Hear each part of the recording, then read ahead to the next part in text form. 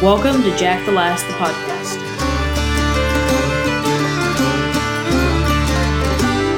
Hi, and welcome back to episode 2 of Jack the Last podcast, where we recap HBO BBC's Gentleman Jack and generally have a gay old time. I'm Carrie. And I'm Kelsey. Yeah, and we are back in it, episode 2. Very good. Now that we've gotten the sort of general, lay of the land, so to speak, of, who these characters are, what they're after, what they're going for, the pace, it was pretty fast paced for our first episode, but this one, escalates even more. Yeah. We are slowing down in time, though, just a little bit. This episode just takes place over, it's not a long period of time. No, it seems like to be only episode 2 and 3 and 4 kind of take place over a kind of shorter period of time. Even in reality, too, it's just a couple months. Yeah, so should we get back into... Actually, this takes place... We pick up from literally, seconds after episode 1 ends. So, Anne is at the front door of Crow Nest to call upon Miss Anne Walker. And it is adorable. Let's see. It was Anne... Lister comes in, it's oh, hi, I'm here to return the call. And Anne Walker is babbling. It's you probably don't remember the first time that we met. I was she wasn't a child, but she was 19. And so she was rambling, oh, I was so embarrassing and running around. You don't remember that, do you? And she's oh, I remember all of it. And 100% this woman does not. Yeah, you could tell her look on her face. She is yes-anding she's her. She's do you remember when I ran after you on Light Cliff Road or something like that? And she's remind me? Yeah. When she immediately says remind me, it's in the 2 seconds before she had said I remember 100% of our encounter, because she sees how eager to please and excited she is to see her. So she's of course going to capitalize on that. And there's a part in the name of being polite, but also oh, I definitely did not just suddenly develop an interest in you and your fortune. Yeah. But it's absolutely adorable. Anne Walker is I see a lot of myself in her, where she babbles when she's extremely nervous, and especially around someone that she likes. And Anne Lister comes in and she has this very calculated, cool energy to her. It's very great. And so we briefly dip away to talk about Eugenie's situation of being secretly pregnant and unmarried at Shibden Hall. And my only note for this is Eugenie the Lady Edith of this series just kind of a disaster? And that's the only note I have for this scene. Yeah, no, it's she's definitely, unfortunate. She's kind of the unfortunate character, but again, she kind of... It works out for her in the course of the season. Yeah. And so then jumping back into Crow Nest, the lesbians, as we refer to them on this podcast, are discussing... It actually starts to get really vulnerable between the two of them. Anne Walker talks about feeling disappointment to her family, because this is the moment that Anne Lister first realizes Anne Walker is related to the Rawsons, who, as we know, are... mining her coal for her, but also definitely stealing it. Yeah, and they're also they kind of run the city, and Anne and the Rawsons don't really get along. No, and Anne is minus old lady Rawson, who's a straight up G. Oh, wait, we get to her episode 4, right? Yeah, I'm so excited. But basically she's my family's extremely good at strategic marriages, and I'm the disappointment in that. Yeah. She was I've always been an invalid, and she was and Anne Lister's response, it's so smooth, and she was invalid, you don't look very invalid to me, and I was oh man, that was smooth, man. That play on Anne words. Lister really is so good at this game. Yeah, she's got game. She truly does, and I'm where did you develop this? Because there was clearly no one to teach her. Yeah, she didn't have she had built-in game and built-in BDE too. Surely, so she's more gay. She kind of operates with the energy that I think people are 50 Shades, the Christian Grey and 50 Shades of Grey should have. Yeah, but does not as a character. If we got a lesbian 50 Shades of Grey, can you imagine? I tried to say through 50 Shades of Grey. I was so bored. I was just I literally watched it on HBO on my computer when I was home for Christmas one time, and I pulled out a book, and I would literally look up every time I heard heavy breathing and be oh, this is okay. Well, I'm oh, whatever. Yeah. So then she's kind of starts to empower her a little bit and be like, you know, don't have such a poor opinion of yourself, which she says multiple times throughout the series. Like, you have a very poor opinion of yourself, which Anne Walker definitely does. Yeah. And that just starts the general thing. And really, if you read the book, too, it was kind of, Anne Shoma was saying, there was a lot of red flags early in their relationship that Anne Lister was going to have trouble dealing with Anne Walker's mental health because, like, having a poor no one did it herself. for her for so long. Yeah, it just shows that there's a lot of work to be done with and on Anne Walker to get her to a place where she's, like, mentally healthy. And she does get to that point, but then obviously things go south when Anne Lister dies. But that's a story. But in the course of the series, she does actually kind of get there, and it's beautiful. I mean, it's hard. It's a long journey there, but when she does, it's like... yeah, I mean, it's this, like, revolutionary moment for her. And then, I will say the line is like, I've been here for hours. How did that happen? And then, like, look straight into the camera. And does the eye raise. And then I think we cut to title sequence. And I was like, excellent. Chef's kiss. Then we get to Christopher Rawson tote stealing coal. And the flooding of coal is presented as a big bad incident, which comes to play later in the finale. Because it's like, well, you can accuse him of it, you can investigate, but definitely he can turn the water on at any time, and then you have no proof, and it ruins your coal. Episode 2, correct me, this is the 226 pounds, yes, 17 shillings, and 6 pence. Oh, is that what it is? I think it is 226 pounds, 17 shillings, and 6 pence. Yes. I'm pretty sure that's what it is. Basically, Anne realizes, like, all right, I'm going to tell them the rate that I want, which is, say it again. 226 pounds, 17 shillings, and 6 pence. Right. So she tells them that price, and they're like, this is the price they would make to compensate for the coal that is stolen. I can't overtly accuse you of stealing my coal. This is how I'm going to get it out of you. And they're like, that's ridiculous. That's preposterous. You're being unreasonable. You're a woman. Boo. We're not doing that. Also, like, she's totally on to us. But how it becomes, like, this really weird, like, power. Yeah. And I mean, like, there's so many of these moments, like Anne versus men.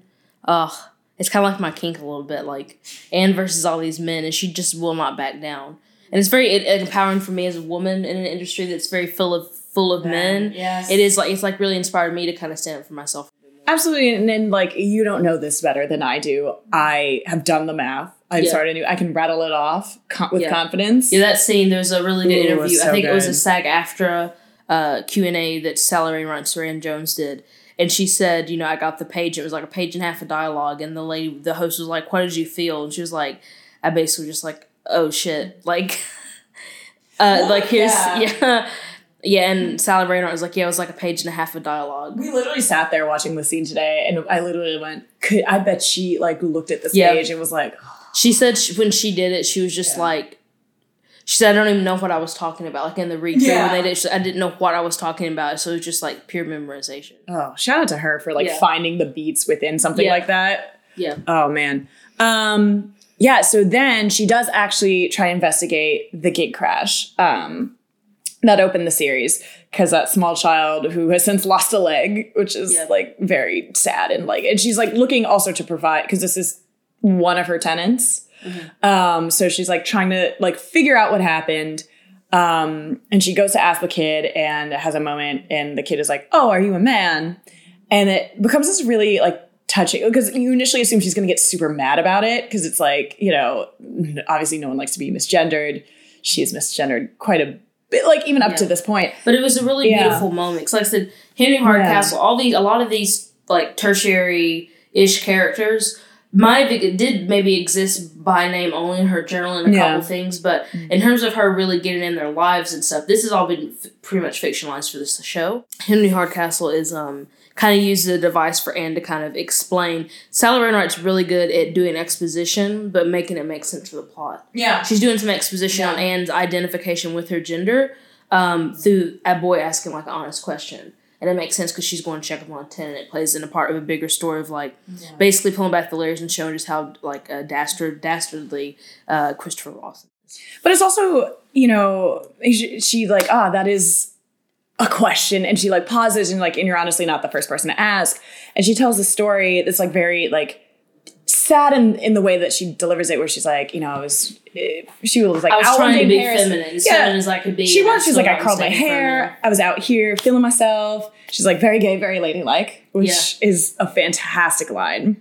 I'm a lady, I'm a woman, I'm a lady woman, I'm a woman, which is like clearly like, it's just such an awkward moment, but it's also organic. She's like, I was misgendered one day. I tried to be the most femme like I could make myself be, you know what I mean? And that makes sense. And she was still, the way that she walks, the way she carries herself is still so coded as masculine for the time. Yeah. That, you know, and I could see that like being like a hurt, you know, a thing that stings, but at the same time, she's like so used to it and so inured to it that she's able to shrug it off and to, you know, and also, and she doesn't take it personally because like it's a kid who's genuinely asking and not asking with a sense of like snidiness or commentary. Oh yeah, for sure. Yeah.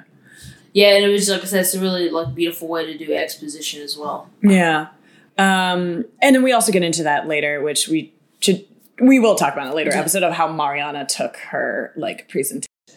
Oh, yeah. There's, like, a lot on that. That was a huge, kind of, it's sort of an undoing of their relationship, really. And the fact that she married Charles Lawton. Yeah. But, the big thing. Yeah, that was the big thing. And then the secondary stuff was, like, Mariana's unwillingness to really, truly accept her for who she is. Which, if you're going to be with somebody... and it lasts, it has to. And see, Anne Walker always fully, and it comes up in this episode, Anne Walker always fully accepted Ann Lister. She never batted an eyelid at the way she dressed or anything.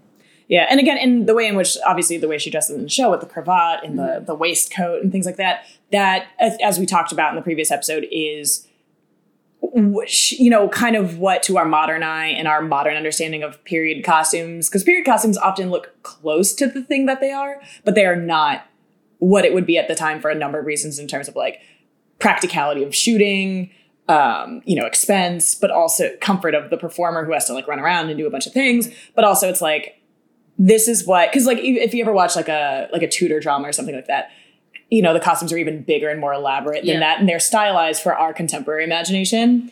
And that is a thing that they were very deliberate about from what I've gleaned and what I've heard of, like, the estimation of her dress. Yeah, there's... to look masculine. We have some stuff, and we know that she wore a hat. You know, we can see that in pictures she wore, like, certain things. But, I mean, yeah, it was kind of insinuated that she was dressing in men's clothing at the time, but feminized, so they did a pretty good job of doing that. I love it, yeah. And also, too, I mean, it is uncomfortable. In fact, because Ann Lister walks around so much and is so fast-paced... they had Serena Jones in a normal corset, but it started like literally giving her welts in her body from the friction. So they had to switch her to like a whalebone, like one that dancers use. Oh, interesting. To help her move, so she wouldn't get like chafing from the corset. So she can like breathe and having to sit and stand and do all these things. Because Ann Lister was just such a physical. It is such a physical role. She really struggled with that, so they'd like give her a brand new corset and everything. Wow. Yeah. I'm glad you knew that costume detail. I'm your source of all behind the scenes tidbits.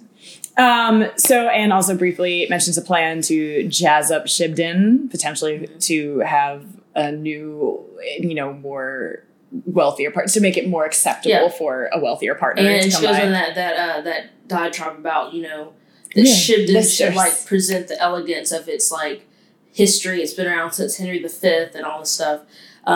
Ann Lister has a very high opinion of herself, and it comes off as snooty. And she was kind of like a snob. Like she was, I think she was a good person, but she was very like classist, and she was very like, she always wanted to be much higher than her born station. So she did put money into the estate. And even when she married Anne Walker, and she had her income to mess with too, she did even more upgrades to the house. A lot of what is in Shibden today that makes it look like it does was because of Ann Lister. Yeah. That's interesting.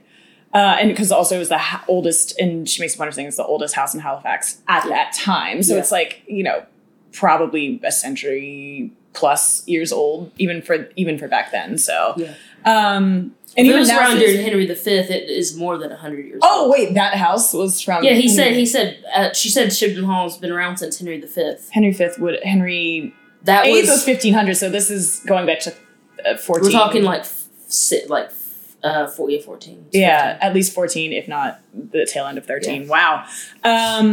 So, yeah, and then we jump back to the lesbian Anns. And Walker kind of complains about, you know, like she talks about how protective her family is, right, against people trying to, like, pursue her for her fortune. And primarily it's meant in a romantic way. But then Ann Lister's like, Anne Walker, like, kind of offhand makes a comment of, like, oh, I have a cousin asking for, like, 500 pounds, which $500 today is not anything to sneeze at. 500 pounds contemporary is, like, close to $750, $800. Back then, that was maybe, like, definitely, like, a year's income for most, you know, like, a big, it was at healthy sum income for some people, and more than that for like depending on your class. And so it's just like, oh, I don't know how to get out of it. And she's like, well, I'll teach you how to write a strongly worded letter, you know, and it kind of helps her and Lister, you know, helping her find her voice and do the things that she wants to do anyway, not even like influencing her in the sense of don't give your cousin money or anything, but the sort of thing is like, does anyone pay these back to you? Do they just assume as a matter of course you're going to give it to them? She lived a very like passive life before enlisting. Yeah. Because she didn't know how to. Yeah. And that's something Anne taught her was to be certain. You see this develop over the season to be more assertive and like stand up for herself more, which she really need to do if she's going to protect like this massive fortune that she's come into. Absolutely. And then Anne Walker mentions going on a 3-week trip to the Lake District. And Anne really Anne Lister really takes it hard in that scene. Yeah. She's like, well, I think she thought for a minute the way she was talking about Catherine, she was like, oh, does she have a thing with her? With her cousin. And in fact, there is a deleted scene in the script from another episode where Anne asked her about Catherine Rawson if they've ever been intimate. Because Anne was really curious if they had. There's a lot of fan fiction about that too, by the way. Wow. Yeah. Well, it's also the sort of thing with Anne, but the way this person is characterized in the show is that idea is so no, thank you. But it's so interesting because she's now also because you think about 3 weeks in the Lake District, even if they can write to each other, it's definitely not the same. It would probably take nearly as long for the letters to get, you know, it'd probably take a week to get each letter each way. And so she's kind of worried about losing her momentum in the relationship and losing her footing with this woman. She might have interest in another woman who she's not really sure. She doesn't know. Yeah. And so she is fiddling with a penknife. And her jealous rage breaks the penknife that Catherine Rawson gave to Anne. I don't think it's jealous, right? I think it was genuinely she's distressed and just flung it, you know? Yeah, I think she was jealous of that because I've been in that position before where it's just hearing somebody talk about somebody that they could either be interested in or something that's going to take them away from you. You do just, I've wanted to you just get tense. I can see how a paper knife you would be holding get really tense and snap. Oh yeah, and it was small and small enough that it didn't take terribly much force, and it looked very elegant, so it was pretty easy to snap. But the question she asked immediately after that, I'm that is if you ever listen to, not talk about other podcasts on our podcast, but they were also awesome. Shivden and After Dark, they were oh no, it was a total conspiracy, so that she could ask the follow up question of or lay the follow up groundwork of being, anything I could replace if anything I gave you, I doubt it would hold the same level of emotional sentimentality. And Anne rushes over with a handkerchief and is holding her hand and is oh, you know, it totally would, you know, it's fine. And then in that moment she's oh, hope isn't lost then. Yeah. You know what I mean? Which, you know, she is she's a manipulator, but but in the sense that it's not to an immediate goal. You know what I mean? It's manipulation, but it's not it's not manipulation where it's dastardly. It's manipulation because I've been in that position too. You have to really get these situations to work in your favor. And if you've been kind of burned as many times as Anne Lister has, you really have to be careful with who you're getting involved with. So for her, it's kind of just making sure it's worth the emotional that it's right for her to kind of get in there and make a move.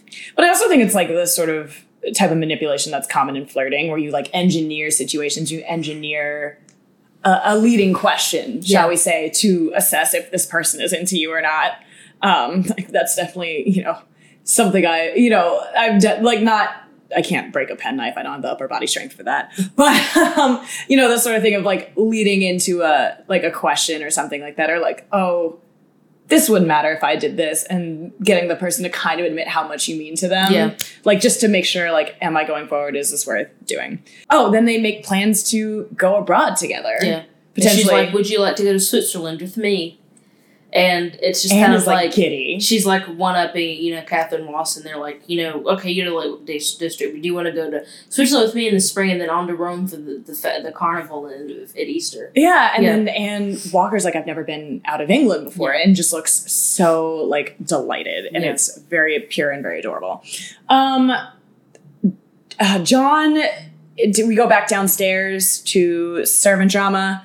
John attempts romantic overtures for Eugenie, but obviously neither of them speak each other's language. So it was just kind of you're purely into this woman because she's hot and like maybe a little exoticism. Is she canonically biracial? I'm really not sure. Series. I mean, I saw John and Tim. I think he's a really good guy. I think for him, it was just like when Courtney said that, I was like, well, my kids need a mom and I could, use a wife. Yeah. Here's this girl. It's kind of almost like convenience, but also like he's a good guy. So I think he really would like to make her happy and try to be a good husband. I 100% believe that. He seems like a genuinely upright guy in the fact that he's like, oh, she's in a tough spot. Yeah. We can do that. It can be a win-win all around. But it's also like kind of to underscore the point of like how easy it is for like heterosexual marriage. Yeah. Then and now, where it's like you can literally, we can just get married. Yeah. We can just do it. Versus like this long saga that we're watching in 8 episodes, the journey to, a secret marriage, which is not legally recognized. There's a lot of contrasting heterosexual relationships to their queer relationship, and how easy a matter of fact it was how easy a matter of fact it was for straight people to get together. Just for any reason. For any reason. You do that with Thomas Souden and Joanna in later episodes, and then with John Booth and Eugenie right now. It shows you just how like matter of fact it was. Whereas like here you have Ann Lister and Walker, like really, this season's about really them struggling to finally be together. It's just this beautiful contrast that is kind of happening. You wouldn't really think about that, but going back through these episodes and kind of picking apart like we've been doing, I've been realizing that it's just like this really beautiful contrast in like ease of relationships, especially in that their wedding scene where it's going between the two different ones. Yeah, which we have a lot heavily to dive dissect into that. Yes. Then we jump back to Crow's Nest, and we get to the episode title about studying anatomy. Yeah. So, like, she's telling a wild story about, like, men in Paris generally. Yeah, they're in a theater. She's like a certain type of theater. So it's like it's like basically a burlesque, like, maybe. Yeah, you going to like a porn theater, but like Anne went there with Mira Barlow because she would know about it. Yeah. Yeah, so. Mira Barlow was out Mira Barlow here. was a freak-a-leak. Yeah. And I want to know more. Do you think we'll get a spin-off of Maria Barlow? I don't know that. I mean, they bothered to cast her for the most graphic sex scene of the whole show. The only graphic sex scene we get in the whole show. It was hot though. Like I was like, oh, it like kind of like got my expectations up for the rest of the show. Yeah, in that moment, I was just like watching it and like it like hits you out of nowhere. I was with my mom when it's like Game of Thrones. It's like Game of Thrones would sometimes hit you with like this real, and it was so like male gazy about it too, where it was just like, oh, a woman's just. Her boobs are out. They're in a brothel doing exposition for like literally no reason. Yeah. But in this one, not even romantic moment, the romantic moments you sit in and you linger and you talk. And it's a lot of talking, a lot of looks, a lot of like hands touching, stuff like that. The sex scenes are like they're in a blink of an eye. Like even the one that we had in the pilot with Mariana, thank you, is like literally there for a second, and then they go into a full conversation about their relationship, which. Yeah. But I'm glad they flashed back to Maria Barlow because she's in this intimate moment with Ann Walker where it's very innocent and sweet, but then it flashed back like, oh, Ann Lister is like, she really did love sex and love women, and so she has this whole. She's 41, so she's had time to figure it, but also like all these women kept getting married on her, so every time. Yeah, no, Maria Barlow did not get married. Oh, they just Ann Lister got tired of her. She couldn't. She got because Maria Barlow was thirsty for Ann Lister, like hardcore, and Ann Lister just got bored of her. Ann Lister is very much someone like she's into you until you give her too much attention or you make things too easy, and then she. That's kind of what it was. Maria Barlow just like wanted her all the time, and it was like great, but then it just kind of like fizzled out for her. Yeah, I think they kind of I don't know if they're. I think they kind of like. Kept in contact. Yeah. I'm not sure. Don't quote me on this, but I think they kind of kept in contact. I hope so because I'd love to see that because I really want to see like Ann Walker come in to understand what Ann Lister was like when she was young.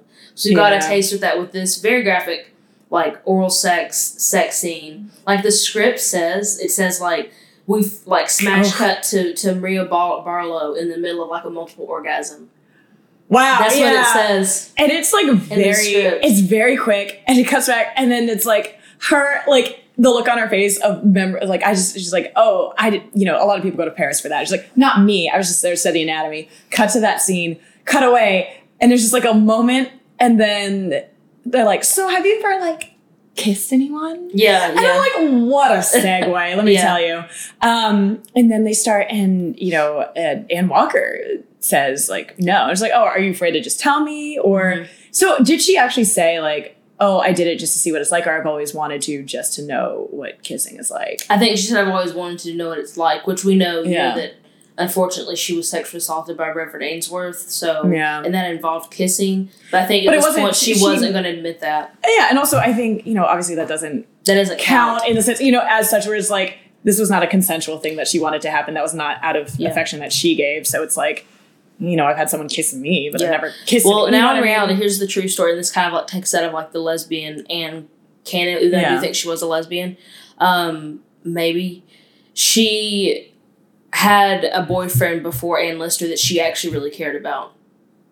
That wasn't Ann Lister, and she was like, she loved, I think, if I remember the book right, was in love with him or something. Yeah. Like, it was like a real relationship, but it just didn't work out. Yeah. So she was interested genuinely in a man, not just like because it was thrown at her, like genuinely interested in one. Yeah. And in the show, it never really talks about her like admitting that she was just like Ann Lister. I do think she was, but I don't want to label her because I don't think she ever labeled herself, but I don't think she, like, completely disliked men like Ann Lister did. No, but I mean, it's also, like, it's all a spectrum. Like, she could, you know, it could be the sort of thing where it's like, oh, I very much like this person during this phase of my life, but like, generally women, you know. Yeah, she confessed that to Ann Lister when they started getting more intimate. She's like, I have had feelings for a man before, like, you know. She wasn't as innocent here as she was in real life. Yeah. Because Ann Lister thought, because when Ann Walker got so thirsty there, like after they first kissed, Ann Lister thought she has done something before. She's too eager for this stuff to be like a virgin. She's 29. So it's like, you know, you think about how young most women were married, you know, depending on your class, but like, especially of this class, like ideally you're married at like 20, 22. Yeah. 25, it's like, whoa, you're pushing it. Yeah, so we're both 27 years old and unmarried, and like just like whatever. That's our generation. That's our generation, though. Yeah, that's our generation. But also, it's like, yeah, if you've never had anyone, you know, and you want, you know, closest, not even just sex, but like intimacy, closest, kissing, and you obviously can't have it because it's the 19th century and everything is bad. You know, everything, you know, before marriage is, you know, verboten, and like, of course, she's like excited the first time that someone shows interest in her that she's been interested in for a decade. You know, she's thought about for a decade, which is why she's like so like, oh my goodness, you know, my crush is into me. You know, and I was but like, she also like, it's like you said when we were watching it, when Anne finally says like, I think you're a little bit in love with me. I don't think she was horrified. She was just like, it was like a little like gay panic. Like it was just like, oh no, what do I do? And then I don't think she'd ever really considered that she could be in love with a woman. Exactly. Like she'd never really, like it was a fantasy, but it had never really come to life. And she was like, oh, this is happening. And she probably couldn't have articulated, if you had asked her even prior to this to articulate exactly what she wanted Ann Lister to be in her life, she probably could not have said. Yeah. She would not have said life partner. Then they get into a moment of like, you know, oh, you know, kind of almost propositioning her for a kiss. And then she goes, you know what, I think you're a little bit in love with me. Have I misread it? And gay panic ensues. Yeah, but it's also the sort of thing where it's like she's sitting there. It never occurred to, you know, it's the sort of thing. It was like, as someone who's came to her queerness very, very late in life, as in within like the last year. #20 by teen. Yeah. You know, it's the sort of thing is like, oh, I'm very close to this person. They're my friend. They're like my favorite, you know, whatever. And then as you start to realize like, there is a certain level of like denial, even in like today and age, you know, where like things are accepted. And I am very lucky to come from a family that was very accepting and affirming, and like a church family that's also like that as well. But it's the sort of thing where it's like, you do feel the conflict, you know, like there is like the nervousness, you know, you don't know how to process it if you haven't had your queer awakening, you know, prior to that. If you weren't like someone who knew they were gay at 5, you know, or 6 or 7. Like, are you talking about me? Oh, wait. Was it 5 for you? Yeah, I mean, I knew that I liked women at 5, but I didn't know what gay was. So I couldn't put a name to it until I was around like 15. But 5 years old, I remember like my mom watching soap operas and like me thinking the girls in them were like really pretty and feeling like kind of like that. The excitement and like the attraction, because you're 5 years old, you're not sexually mature, so you can't really feel certain things. But as much as you can feel being being drawn to someone, prepubescent child, then, you can feel that. And it's the sort of thing where it's like you have to have this like a little existential crisis in the way of like, is this really how I feel for this person? Okay, but then what does that mean about me? Where do I fit in this society that is it does a really good job of like okay. showing it, and because it's relatable to you and me, it shows that like, hey, I know this was literally like almost 100 years ago at this point, but it's like something that's still very relatable to, or no, I'm sorry, almost 200 years ago at this point. It's still very relatable to us. Like, oh, we've been there, so it's like. It's 200 years ago, but at the same time, it's like this could be happening today too. 100%. With the same amount of gay panic and like, flirty Anne type stuff. Yeah, but also, having someone that you are willing to, go through the risk. In their case, like a significantly higher social risk than now, but you're willing to explore that with someone. You're willing to roll the dice with someone like, taking a very special person to help you realize that. So all going according to plan for Anne Lister. So she kicks it with other Auntie Anne. She's someone else. She goes... I just Dear viewers, Carrie does still doesn't know the name of the cast by now. No, I give them nicknames. I will fill it in. So after this, Anne goes to see Eliza Priestley, who is Anne's cousin. Not Miranda Priestley, as I called her in our pilot episode. She goes to see Eliza Priestley, who's like Anne's like is an Anne stan as of right now. She doesn't know she like actually screws girls. So Anne stay at Eliza Priestley's house, and basically she's saying that she is really happy that like. Or Anne tells her that she and Anne with no E are like friends now. Yeah. And how happy she is and how like she's doing better. Yeah, and how she's like and Eliza's like happy that she finally has a friend, and it just kind of confirms Anne, even though she literally just Anne Walker freaked out on her. She has that we have that 2-camera before she comes in. She's like, she's just now realized she can fall in love with the woman. She's like, well, in love with me. And, she has that kind of cockiness. So she knows though that she can still read through Anne's stuff that she is like delighted to have her affection. And then you have that beautiful scene where Anne's in the windowsill looking out with her like bloody handkerchief, and you can tell like, oh, she feels the same way. She just is figuring out what that means. She needs space to process it, and like that, it's valid. Like if she literally figured out lesbianism in that moment for the first time, let her have a minute. Yeah, let her have the night. To sleep it does a good job of like between that scene with Eliza Priestley and that scene with just Anne and the really beautiful close up moments. And that's something too I want, because you really get into that more in this episode. When Anne and Anne are being intimate, or there's this moment of like emotionally intimate moment, the camera goes from being on like sticks or tripod or on a Steadicam to handheld. That it's nice little camera shake. It's got that bokeh background. There's always like a really strong like light source coming in, whether it's natural or like a little bit of a lens flare. Yeah, but not it's too crazy. Really just that intimate moments. Yeah, and I know Saran Jones said when you're playing those intimate moments, it made it easier because you just felt that way because it was just you and the cameras. And I really that's a beautiful cinematography choice. And they did it a bit in episode 1. But it was always in moments where she was being vulnerable. Those moments of vulnerability between Anne and Anne. Yeah. Whether separately or together, that camera goes off the tripod, off the Steadicam, and goes into somebody's hands. Yeah. It's just more intimate. And it's a really beautiful cinematography. They're really good at using editing and cinematography to aid the story, which is what makes good editing and cinematography. It's got to aid the story. Yeah, it does. It 100% does. Yeah. Speaking of cutting away, we shoot back to the world downstairs where John Booth asks his, somehow he has a ginger daughter, a blonde daughter, and a brunette daughter. And I'm like, yeah. What are the recessive genes here? The footman, John Booth. Yes. The footman Booth. Who's very sweet. And he's got blonde hair too. That's his son. So he's got 2 blonde kids. Interested in courting Eugenie. Yeah. And asks his daughters, what would you think if I were to get married again? They promptly ether him by being like, who would have you, father? I don't know. But he seems very sweet. And he seems like such a sweet dad. I was like, honestly, I don't super care about the downstairs stuff. But I want more of it in season 2. If it's like John Booth being like a cool dad. Then we cut across again to Anne investigating the gig accident with Chris Rawson, who is trash and genuinely we'll never know. I hate that such a trash man is such a cute dog though. I know that dog was the dog follows him everywhere and listens to him. He's so trash. I don't know. In one episode, he's sits on a chair, this very nice antique chair in the background of this lawyer's office, and I was like, this dog is my favorite. Yeah. I think I made him up like a favorite prop in one of these episodes. Yeah. Then we jump back to Anne Walker and her very chatty cousin Catherine.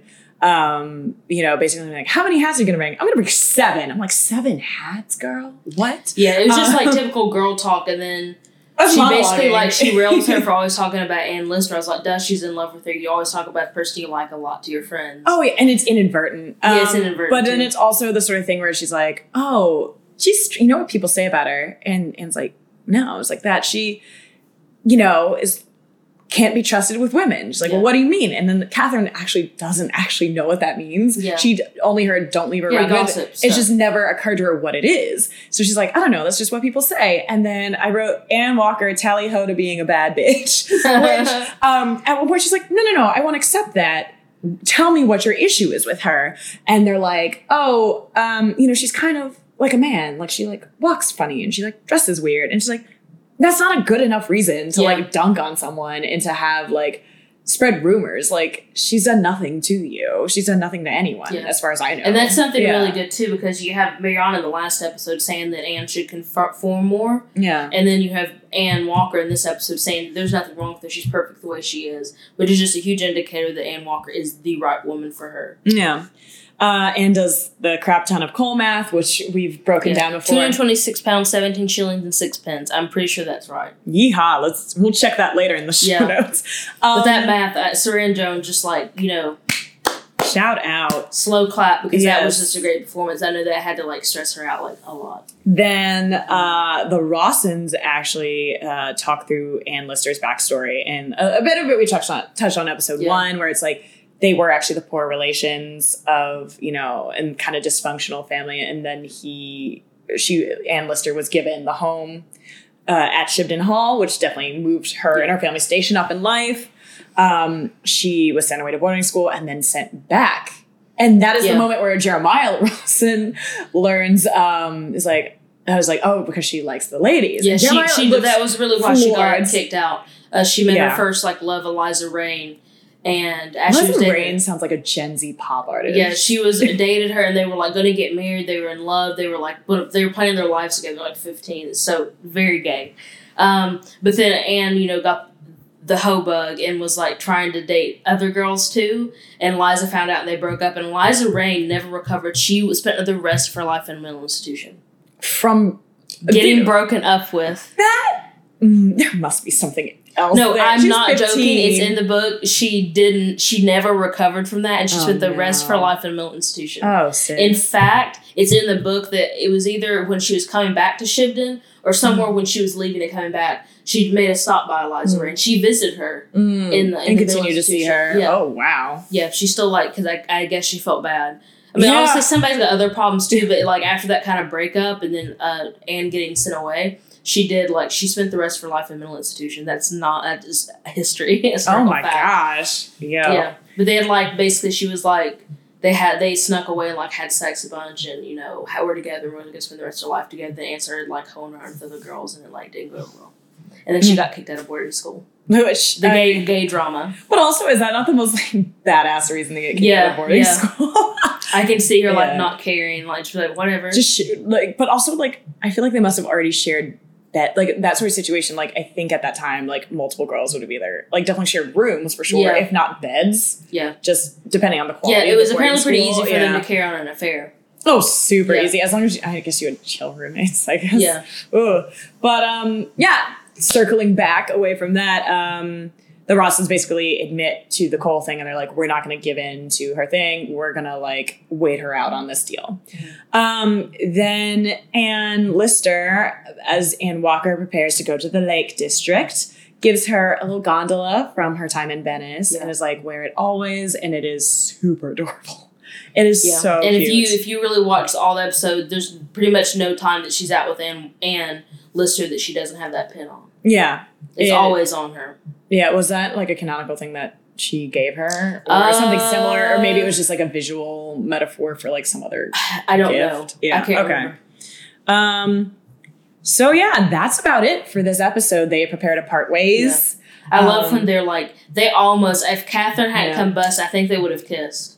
Because she was 100%. I'll miss you. And she was I'll miss you. I watched that day, I really felt They needed literally 2 more minutes. I think they would have kissed in that room that day. Yeah. But she also talks about, it's like, oh, I don't want to go to this wedding, which we're referring to Veer Hobart's wedding. Yeah. And she's like, I'll do that. That doesn't happen. That happens next. Oh, this episode. It is this episode. Okay, yeah. I just stopped taking notes after a certain point, I guess.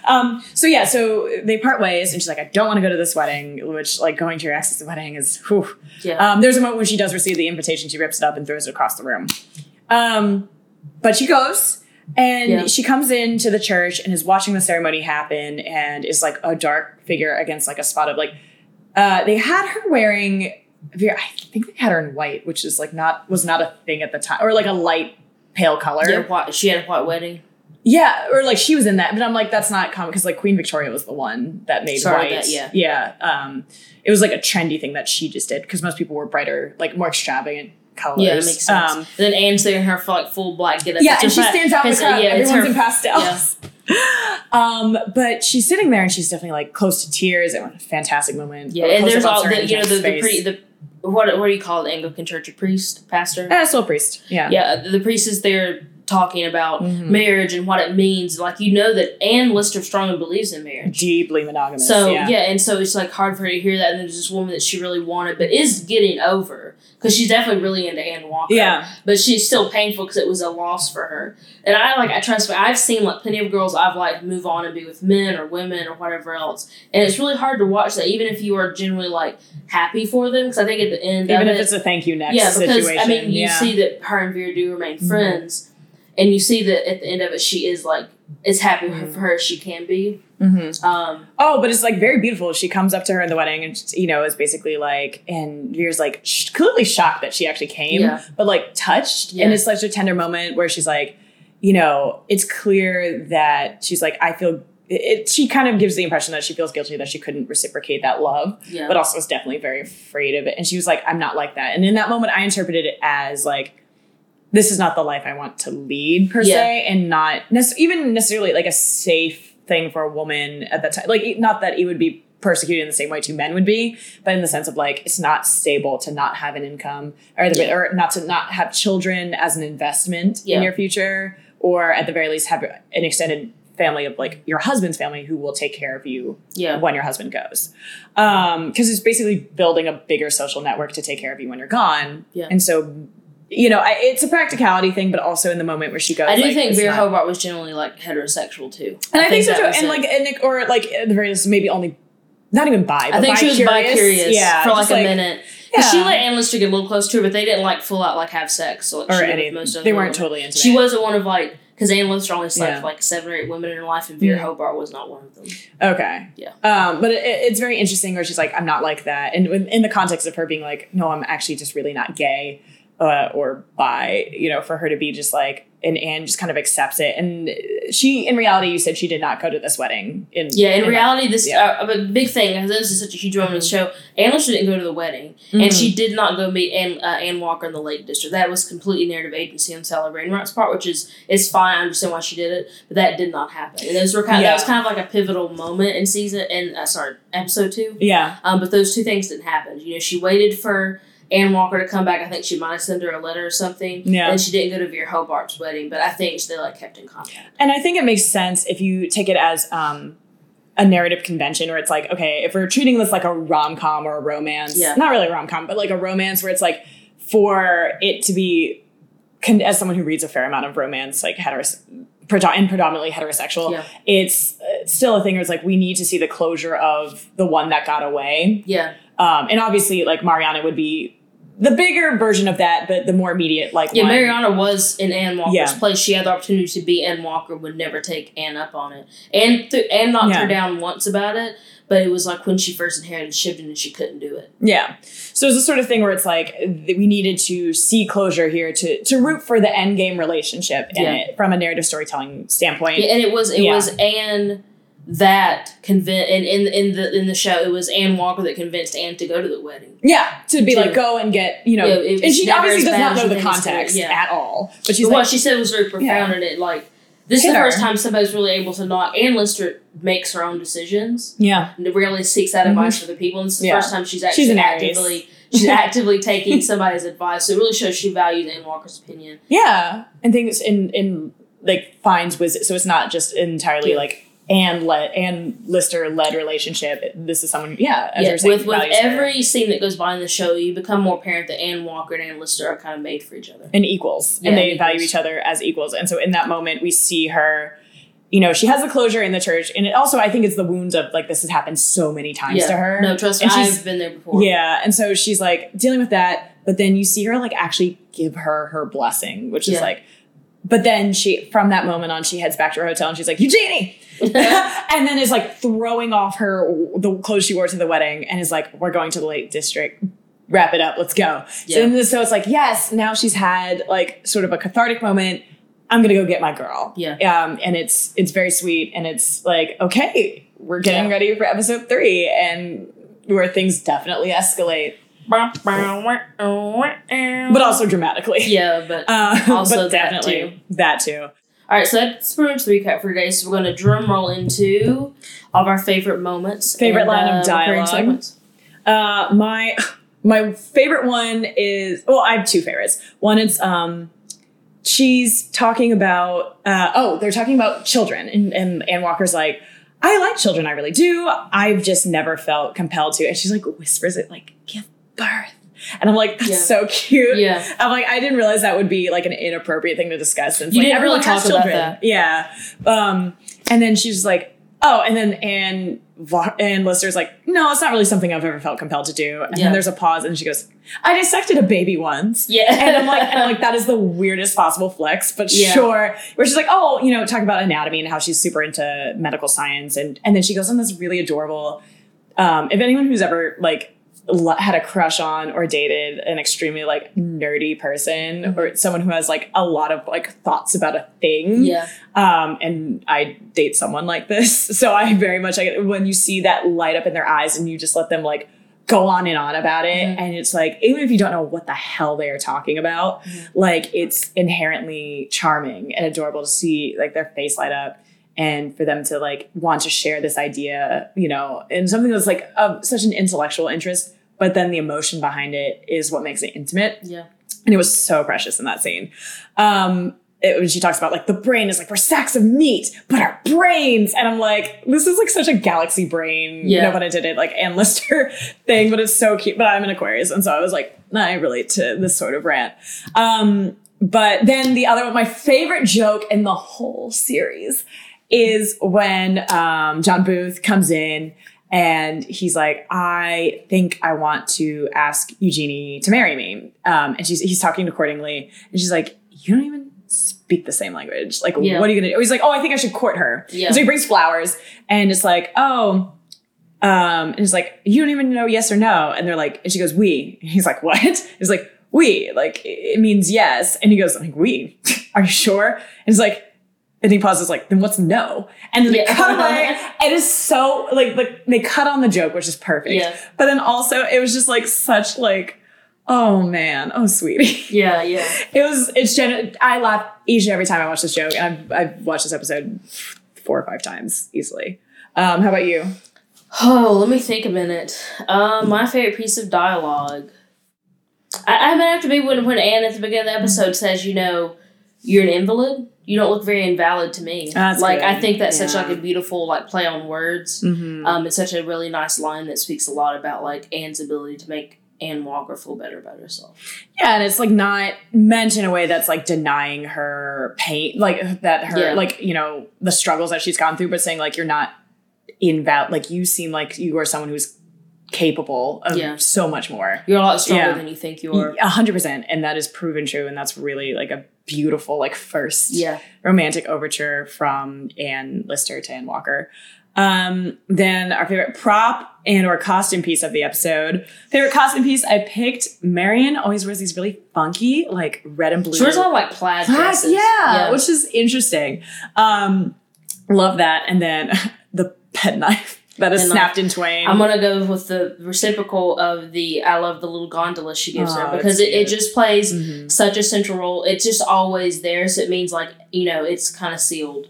Anne means something to Anne Walker. Yeah. She always has it on. She said, when you wear this, you'll always think of me. Yeah. And Anne Walker pretty much has it on almost every scene, especially all the really significant scenes of the relationship, like the proposal and stuff. She's wearing it.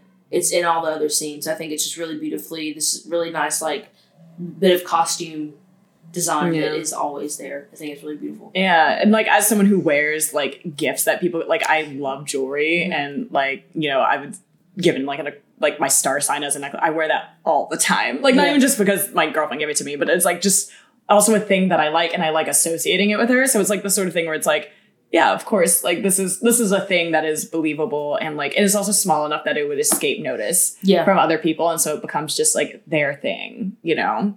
And then favorite frame. Ooh, favorite frame. I think mine, it's hard because this one is, I have to think.